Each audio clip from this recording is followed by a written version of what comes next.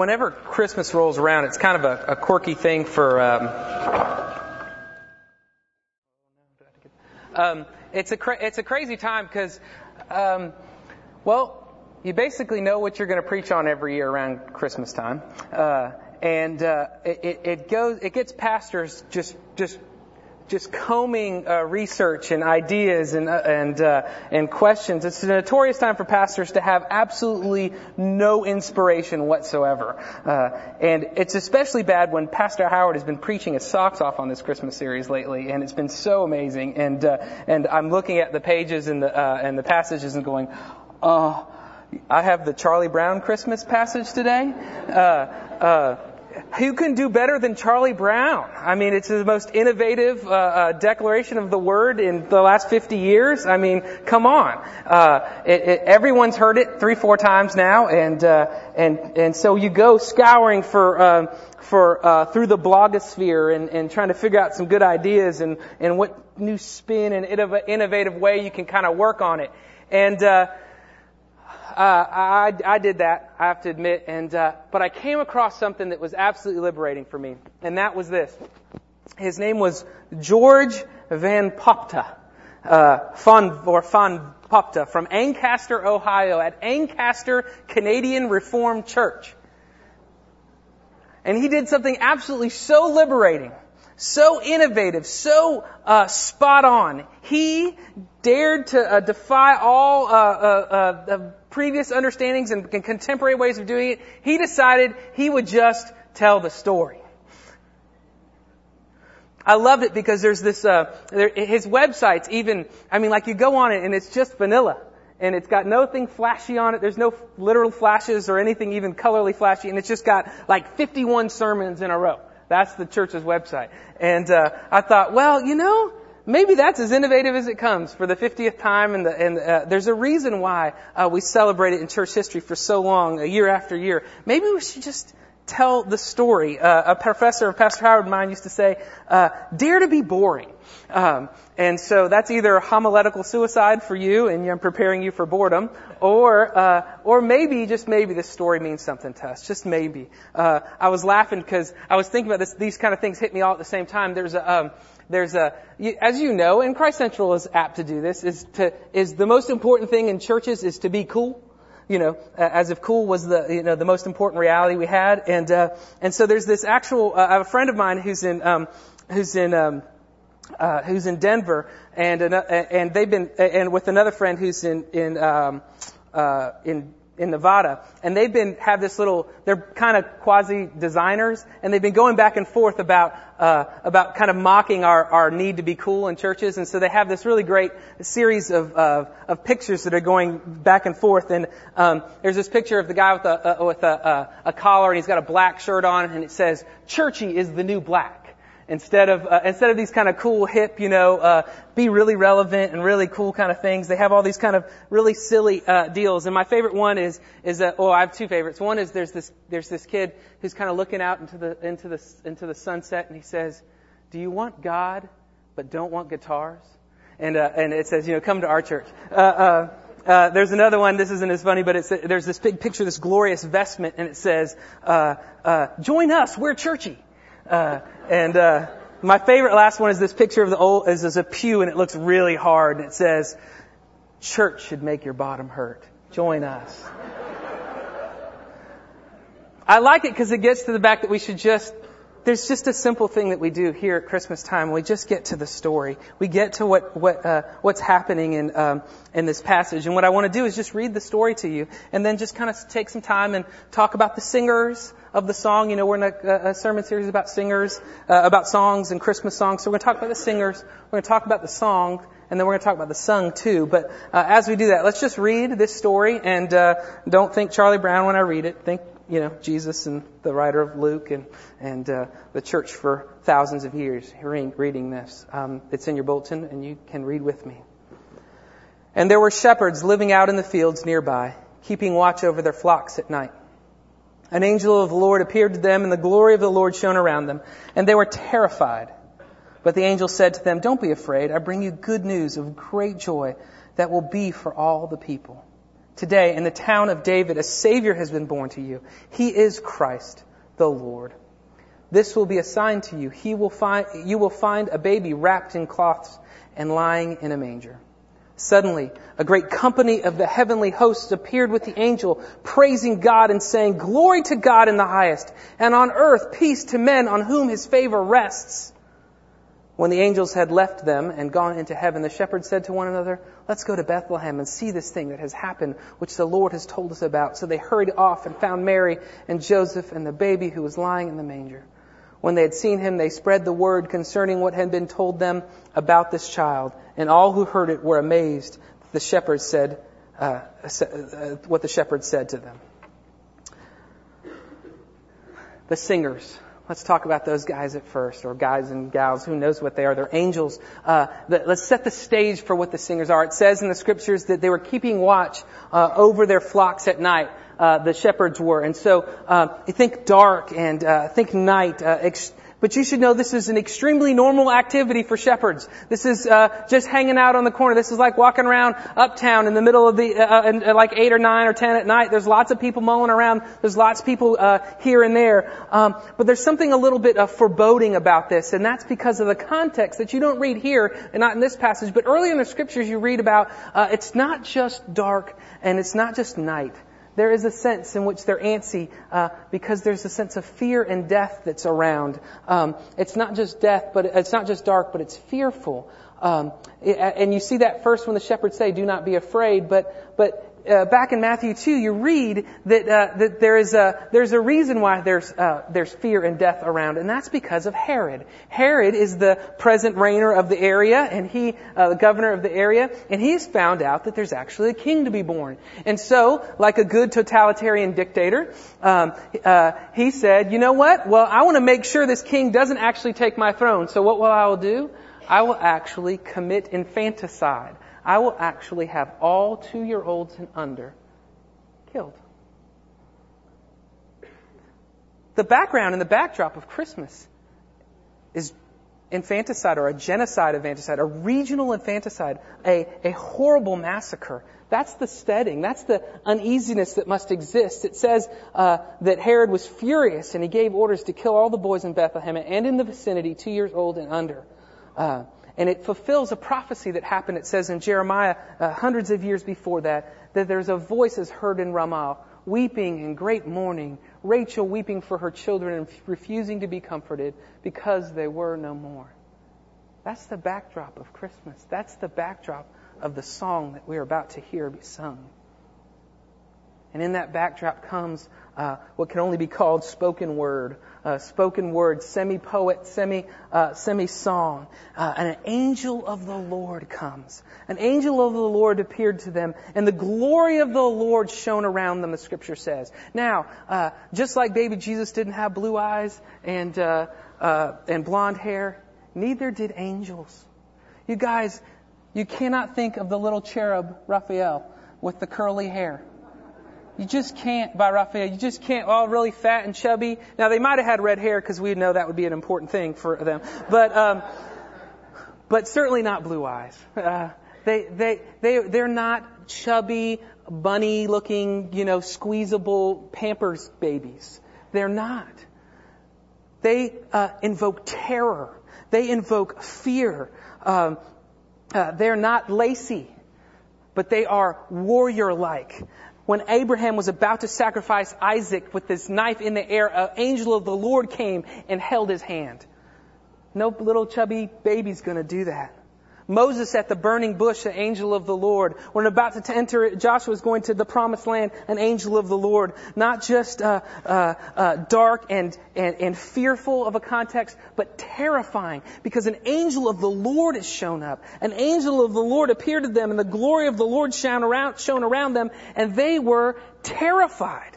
is what the scripture teaches. They are not pastel or polite, but terrorizing when an angel of the Lord comes. And then, as if the words that he spoke that were not known to the glories of heaven, suddenly, not just one angel of the Lord, but a company of the heavenly hosts comes. Suddenly, the scripture says. So you're already scared. I don't know what you do when you're scared. When you're a shepherd, where are you going to run? It's a big field, but maybe couching or who knows what. And then he speaks, the angel of the Lord speaks, and after that, an entire army of angels speak.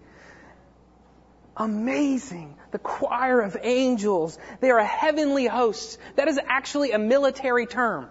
It is a company of hosts. This is a company of angels. This is standing at attention, locked and ready to go. A company of angels before the Lord. And it's almost like a battle cry, like heaven is looking down and saying, here is what I have to say to you. What is heaven? It's a singing army of heaven. It is terrifying, but it is majestic. Think Gloria, but much better than that. With thousands of people before us, just glorious and majestic. I grew up in something that hinted to this. I grew up in a military family, and I grew up with all sorts of change of commands and military ceremony, all the beautiful pageantry. There is something absolutely right about the way the majesty of a military parade works, where there's flyovers, and my dad was in the military as an aviator, and there was helicopter flyovers, and there was all these things, and sometimes literally helicopters in the background, and then moving off, and then the band coming and playing and the chorus singing. And I used to think it'd be kind of lame if you were the military guy that held the trumpet. No offense to trumpet players out there. But, you're a military person. But you need to know that the history of the military band is incredible history. It's a deeply honored and respected reality. The West Point band is like unbelievable. And people who go play for the Army band. The Army band is actually stationed at West Point. And the Army band, there are people who played at First Chair at Northwestern and others who actually get a job in the military so they can play for the Army band.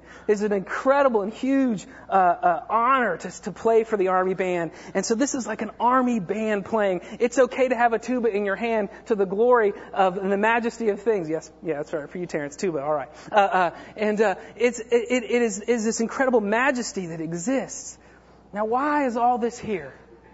Why is all this here? One of the main reasons why this is here is because God, in this passage, Luke in this passage, and the Holy Spirit inspiring him, is saying, I want you to have a heaven's eye view of that nativity. We got a sense of it in our passage when we were reading our declaration today. And Pastor Howard talked about the little baby being a little bit more than the baby, just a little baby. He goo-gooed and gaga, and all heaven bowed down when he did so. All heaven shocked and suddenly bringing forth praise to him, saying, glory to God in the highest, and on earth peace to on whom his favor rests, to the men on whom his favor rests. It's amazing. We're supposed to have a God's eye view, maybe a God's ear view to the chorus coming down. And what's happening here is a little bit of political theology. I mentioned Herod before, but you need to know that Luke knows exactly what he's doing.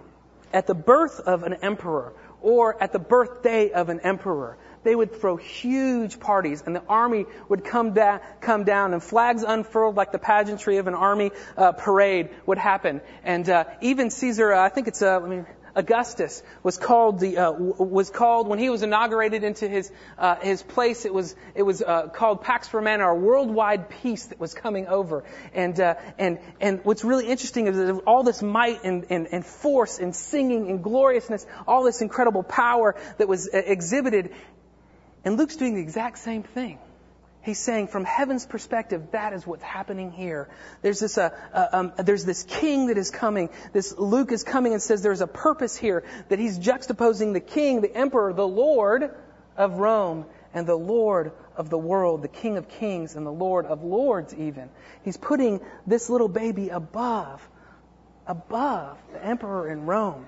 And the shepherds would have got it instinctively. They would have known, something big's happening. Oh my goodness.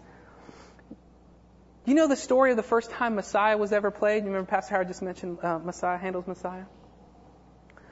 Well, it was being played in England, and King George was there. And there's a tradition, I think, I haven't been to one live probably in 10 years, and maybe 15 years, and I don't even remember if this happened. But at the point of the Alleluia chorus, people stand. You know that? You know where that tradition comes from?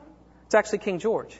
King George was so overwhelmed by the glory of the Hallelujah chorus and what it represented as this king coming. The king himself stood up to bring glory and honor, having a heaven's perspective, much like the angels do in this passage, to go, oh my goodness, there's a king greater than I. There's a king greater than me. That's why they stand. Because it sounds. That's why the same reason that King George stood is the same reason that angels are brought to us, so that we could get a heaven's eye view, a heaven's ear view, so that we might stand for Christmas. Every once in a while, and I love presents, and I'm not going to take your present away, Terrence, but every once in a while, I wish we'd ban presents, maybe 1 in 5 years from Christmas. Because we get so easily focused on the presents. We get so easily focused on the parties and the things we have to do, the social engagements that must occur in order to be a proper human being in the 21st century during the Christmas season. And we're spent. And we're giving all this perspective to the presents, to the stuff. And you kids, I know it's a great thing to receive presents, and I want you to receive lots of presents. But it can be tough to think, when you're opening those presents, to actually have a God's eye view, let's say an angelic view of what's going on. And you parents are just as bad because you're actually, we parents, I should say, are just as bad because we're going into debt to make it happen. What about the tasks that we have to accomplish? How many Christmas cards we have to do? The perfect Christmas moment. As if the Christmas, the 20 minutes here, or the hour and a half here, or the perfect idea that gets shown to us in all these movies and things like that. It's just perfect. And like we have little music coming in the background where everything is just safe and right and good. But it's not that safe and right and good, because we come into a context, and the angel of the Lord and the heavenly hosts come into context that's dangerous and terrible and horrible, and he still reigns as king.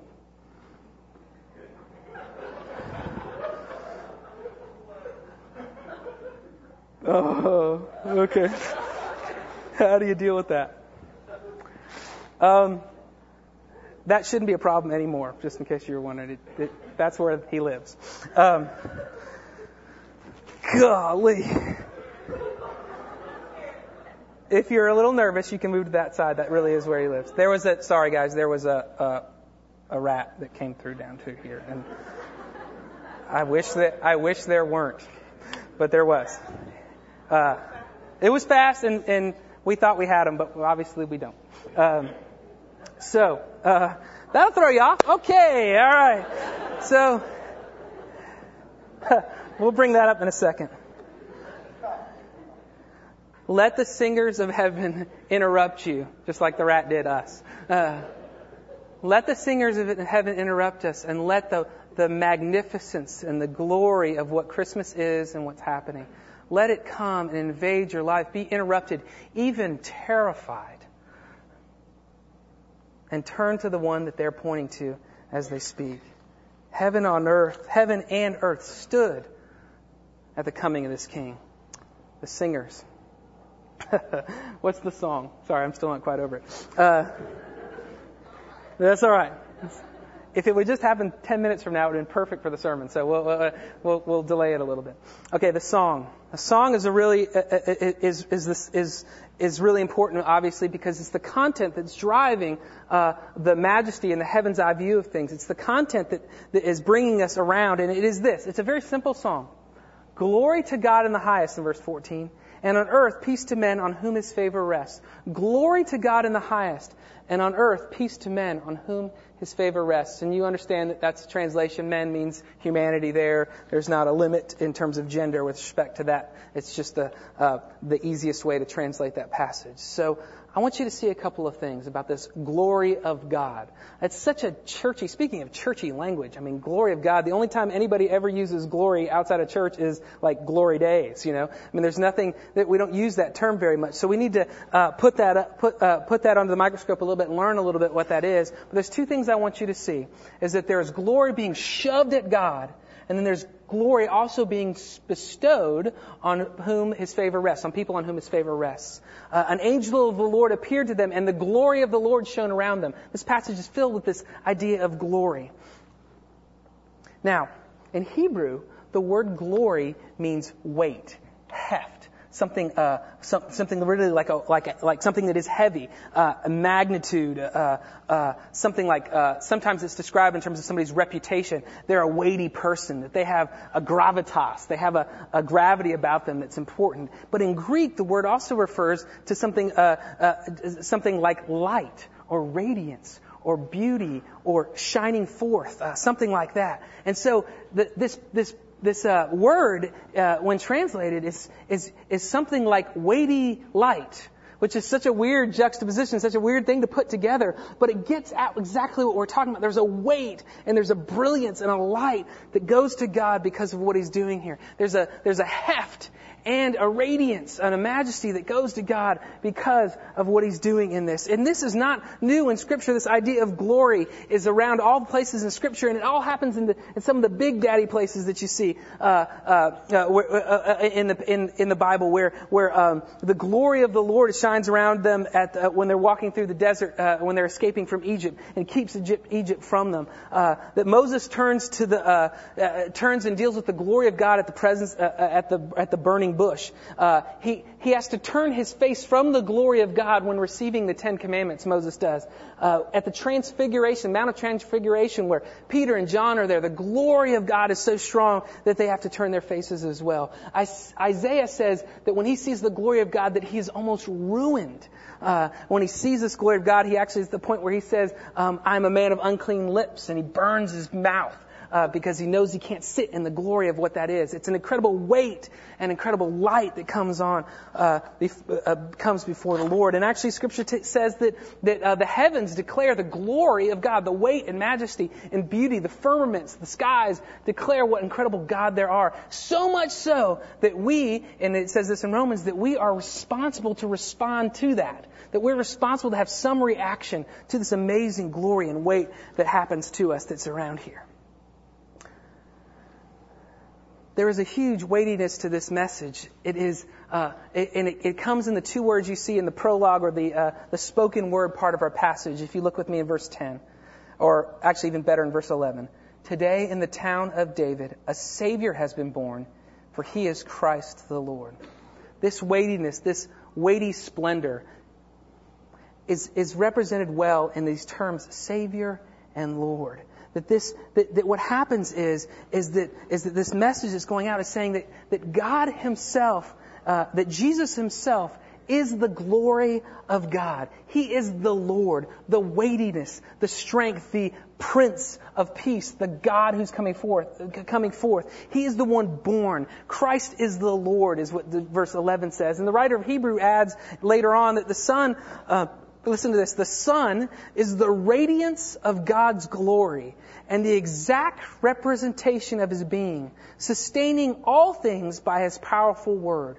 The song itself, the weighty message of this passage, is that Jesus is the weighty one, that He is the glorious one. He is the one that is due all glory and honor, all weight and light. But it also shows us that He is the light, and that and we'll talk about this with respect to Savior. Today in the town of David, a Savior has been born to you. It's a clearing out light, a cleansing kind of light that comes out as He is. He's called, and so that we are called not just to have in being called to have a Lord and Savior, we are called to fellowship with this glory. As Thessalonians says, He calls you to this gospel that you might share in the glory of our Lord Jesus Christ. Glory to God in the highest, and that glory gets transferred to us as well. Now, when you and I deal with this weighty glory, this weight and this radiance, it's not a comfortable thing. This is not an easy thing. Sometimes I think it would just be, I could just fully and say, it's going to be fine. Just lean into it. It won't be uncomfortable at all. But that's not exactly the case. This weight, this light, transforms us and burdens us. if you think about Herod was confronted with this light as well. And not only did he want to run from God, he wanted to murder him if he could. To murder his Lord, a Lord that might be a Lord over him. So when we have a Lord and Savior, what happens is that that we have these kind of crazy reactions that come in inside of us, and we're like, I like the Savior part, but not the Lord, or something like that. I was talking to a single person the other day who had hung out in our church for a while, and they're talking about they're really interested in the faith, they're really interested in who Lord is, who Jesus is, and they said to me, I'm all into this Jesus thing. I got you. But I'm a little worried if I come to him that he's going to mess with my sexuality. I looked at them dead in the eye and I went, oh, I'm so sorry. Of course he's going to mess with your sexuality. I got a church full of people he's messing with our sexuality with. I don't care if you're straight, he's messing with your sexuality. I don't care if you're homosexual, he's messing with your sexuality. I don't care if you're single, he's messing with your sexuality. I don't care if you're married, he's messing with your sexuality. He is your Lord. He is a Lord who's coming. I got people who are sexual addicts, and I got people who are sexual anorexics. Of course he's going to mess with your sexuality. Of course he is. He's the Lord. I'm sorry that somebody told you there was some other way, but there really isn't. He's the Lord. And I wish it weren't that way. I wish we could just skip down to the Savior part and then we could just be rescued. But then we would never have to worry about any other way to live. We could just kind of sit in the constant rescue. But he isn't just Savior. He's Lord as well. But remember that burden, that weightiness that comes our way actually ends up healing us. The light that comes our way that shines forth and makes us want to turn away actually is a laser, a medical therapeutic laser that comes and cuts away the things that amplify. I don't know what laser means, but it's light amplified something. And it amplifies something, and it cuts away what's bad. It cuts away what's bad. And that weight, that glorious weight that comes down, ends up being a compress, something that pushes on us, that stops the bleeding. It's applying direct pressure to our souls. It's a good weight. It's a healing weight. And then we can lean and go, oh, you are Lord, and I haven't treated as you Lord. Now will you be my Savior and Lord? Will you be both to me? Will you? Will you come and change me and rescue me from my own ways? Rescue me from my own ways. And then when we have a Lord like that, when we have this weight that comes to us, that's when we turn and hear what he first said, what the angel of the Lord first said to the shepherds. He said, "Do not fear. I have good news for you." There's a reason why you fear when the weight and glory of God comes forth. It's because we feel like we're going to be crushed under it because the light is too bright for us. But do not fear. You can lean in. Lean in because that weight isn't there to crush you. It's to build you. And that light isn't there to just expose you, but to heal you. It is the Lord, it is the Savior who is Christ, who is sung of in these passages. One last thing. And that's the sung to. You would think that if God was going to do this right, he would have the celebrity A-list to sing to, right? This would be, it wouldn't be David Hasselhoff there. It would be, I don't know who's hot, Beyonce or somebody. Somebody who's on the A-list, This wouldn't be the C-list folk, You would figure that he would have had all the foreign dignitaries, that he would have had all the people of importance there. You'd figure if you're going to do this thing and you want the maximum impact, then what you need is the quarterback and the cheerleader and the cool kids and the people of power and money, and you need all those people in a room. And that is who I'll send my singers to. That's who I'll sing my company of angels to. That is not, in fact, the way he did it. This is where it's different than a normal military parade. He comes to the shepherds. Now, I don't know if you can understand how crazy this is. This part of the story makes sense. I'll read it to you until it stops making sense. And there were shepherds living out in the fields nearby, no problem. Keeping watch over their flocks at night, no problem, completely normal. An angel of the Lord appeared to them, and the glory of the Lord shone around them, and they were terrified. Perfect, perfect, perfect. And the angel said to them, he's about to unload. Here's where it gets crazy. Do not be afraid, I bring you good news. See, shepherds were not people of good repute. They were not people who were the respected people of their day. They were denied civil rights because they were considered cheats. They were not allowed to testify in courts because they were considered liars. Most people assumed that a shepherd was dishonest and that you couldn't trust him. They were not allowed to access the temple. They were a people who couldn't worship. They couldn't come to church on Sunday. The only equivalent I can think of is that it's kind of like, I don't know, like a if you said it like this, and the angel of the Lord came to the crackheads at 2 a.m. and they were out. No big deal, right? And it came to them, appeared to them, and the glory of the Lord shone around them, and they were terrified. Absolutely. And then what? And he came to them and he said to them, "Get back inside." No. "Get a job." No. "Hands up." No. He said, "I bring you good news. I bring you the gospel," literally translated. I bring you good news. There is one who's a savior of you, of us. There is one who comes to the despised and the broken and the weak. And he comes and he says, "I will be your savior and I will be your Lord."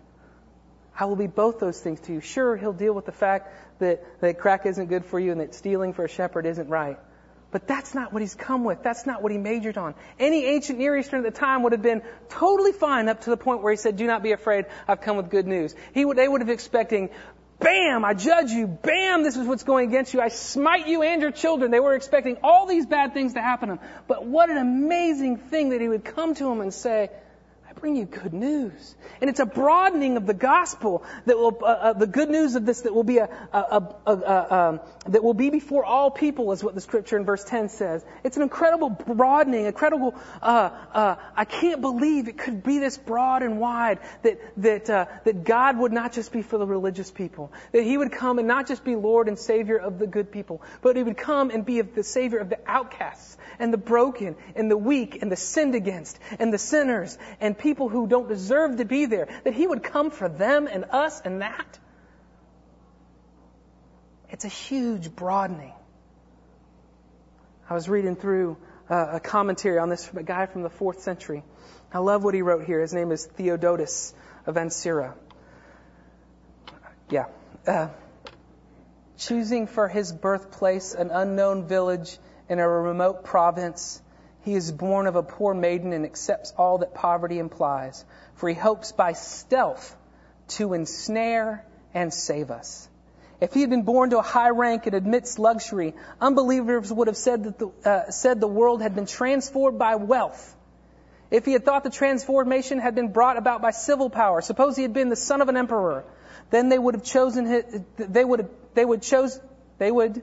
as his birthplace the great city of Rome. Let's say that God did that. They would have said, "How useful it is to be powerful. Imagine him the son of a senator." It would have been, "Look what can be accomplished through legislation." But in fact, what did he do? He chose surroundings that were poor and simple, so ordinary as to be almost unnoticed, so that people would know it was the Godhead alone that had changed the world. This was the reason for the choosing his mother from the poor of the very poor country and for becoming poor himself. God has come and He's spoken to shepherds and He's become one who's visited by His shepherds, a God in the trough and a God who speaks the gospel to the outcasts so that we can know, broken and weak, sinned against and sinners, that we can know that He can be our Lord and our Savior as well. Glory to God in the highest, and on earth peace to men on whom His favor rests. Peace to men on whom His favor rests. I want you to see one last thing. That there's actually a limiting that happens here too. It's always read kind of weird and you always wonder what that means, you know. There's not peace to everybody no matter what. It says there's goodness to all and that everyone should have joy in verse 10. But it says peace comes to those on whom His favor rests. And don't think that's not connected to the fact that He sung to the shepherds and that He ended up in a trough. The people on whom His favor rests are those who will yield to Him, to His lordship, that will submit to Him, that will receive His goodness and His mercy and the forgiveness of sin that He offers. It's the poor and the broken, the poor in spirit. It's the weak and the needy. That's the qualification for having Him as Lord and Savior. To be broken and weak. The only ones that the favor doesn't rest upon are those who don't think they need Him. It's an amazing limitation that happens. It's a limitation only by professing weakness and brokenness and need for Him. Oscar Romero, the great Catholic bishop of 50 years ago, he died not less than 50 years ago, but he says this: no one can celebrate a genuine Christmas without being truly poor. The self-sufficient, the proud, those who, because they have everything, look down on others, those who have no need of even God, for them there is no Christmas. Only the poor, the hungry, those who need someone to come on their behalf will have that someone. That someone is God, Emmanuel, God with us. And here it is. Without poverty of spirit, there can be no abundance in God.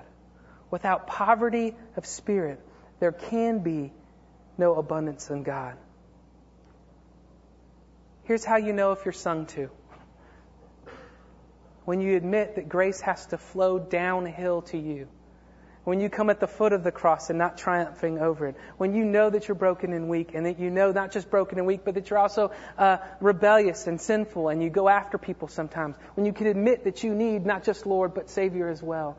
That is who the angels are singing to. That is who peace on earth is given.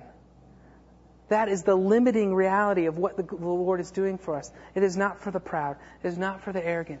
It is for the weak and those who will admit that weakness before the God and the Savior, the God and Savior who is Christ, and so that we can join with the angels and sing glory to God in the highest, and on whom peace on earth. I can't even say it right. Peace on earth to men on whom His favor rests. Thank you. Let's pray. Lord Jesus, we do thank You that You love us, that You care for us, that You are Lord, Savior. Lord, we thank You that heaven stood at Your coming. Lord, teach us to go downhill. Teach us to bend our knee. Teach us to admit our brokenness and weakness. Teach us to admit our rebellion so that we might be healed and lifted by You. Help us not miss the incredible glory, incredible weight of this child You brought for us, Jesus, in Jesus. Help us be reminded of who He is. Help us, we ask, in Your name. Amen.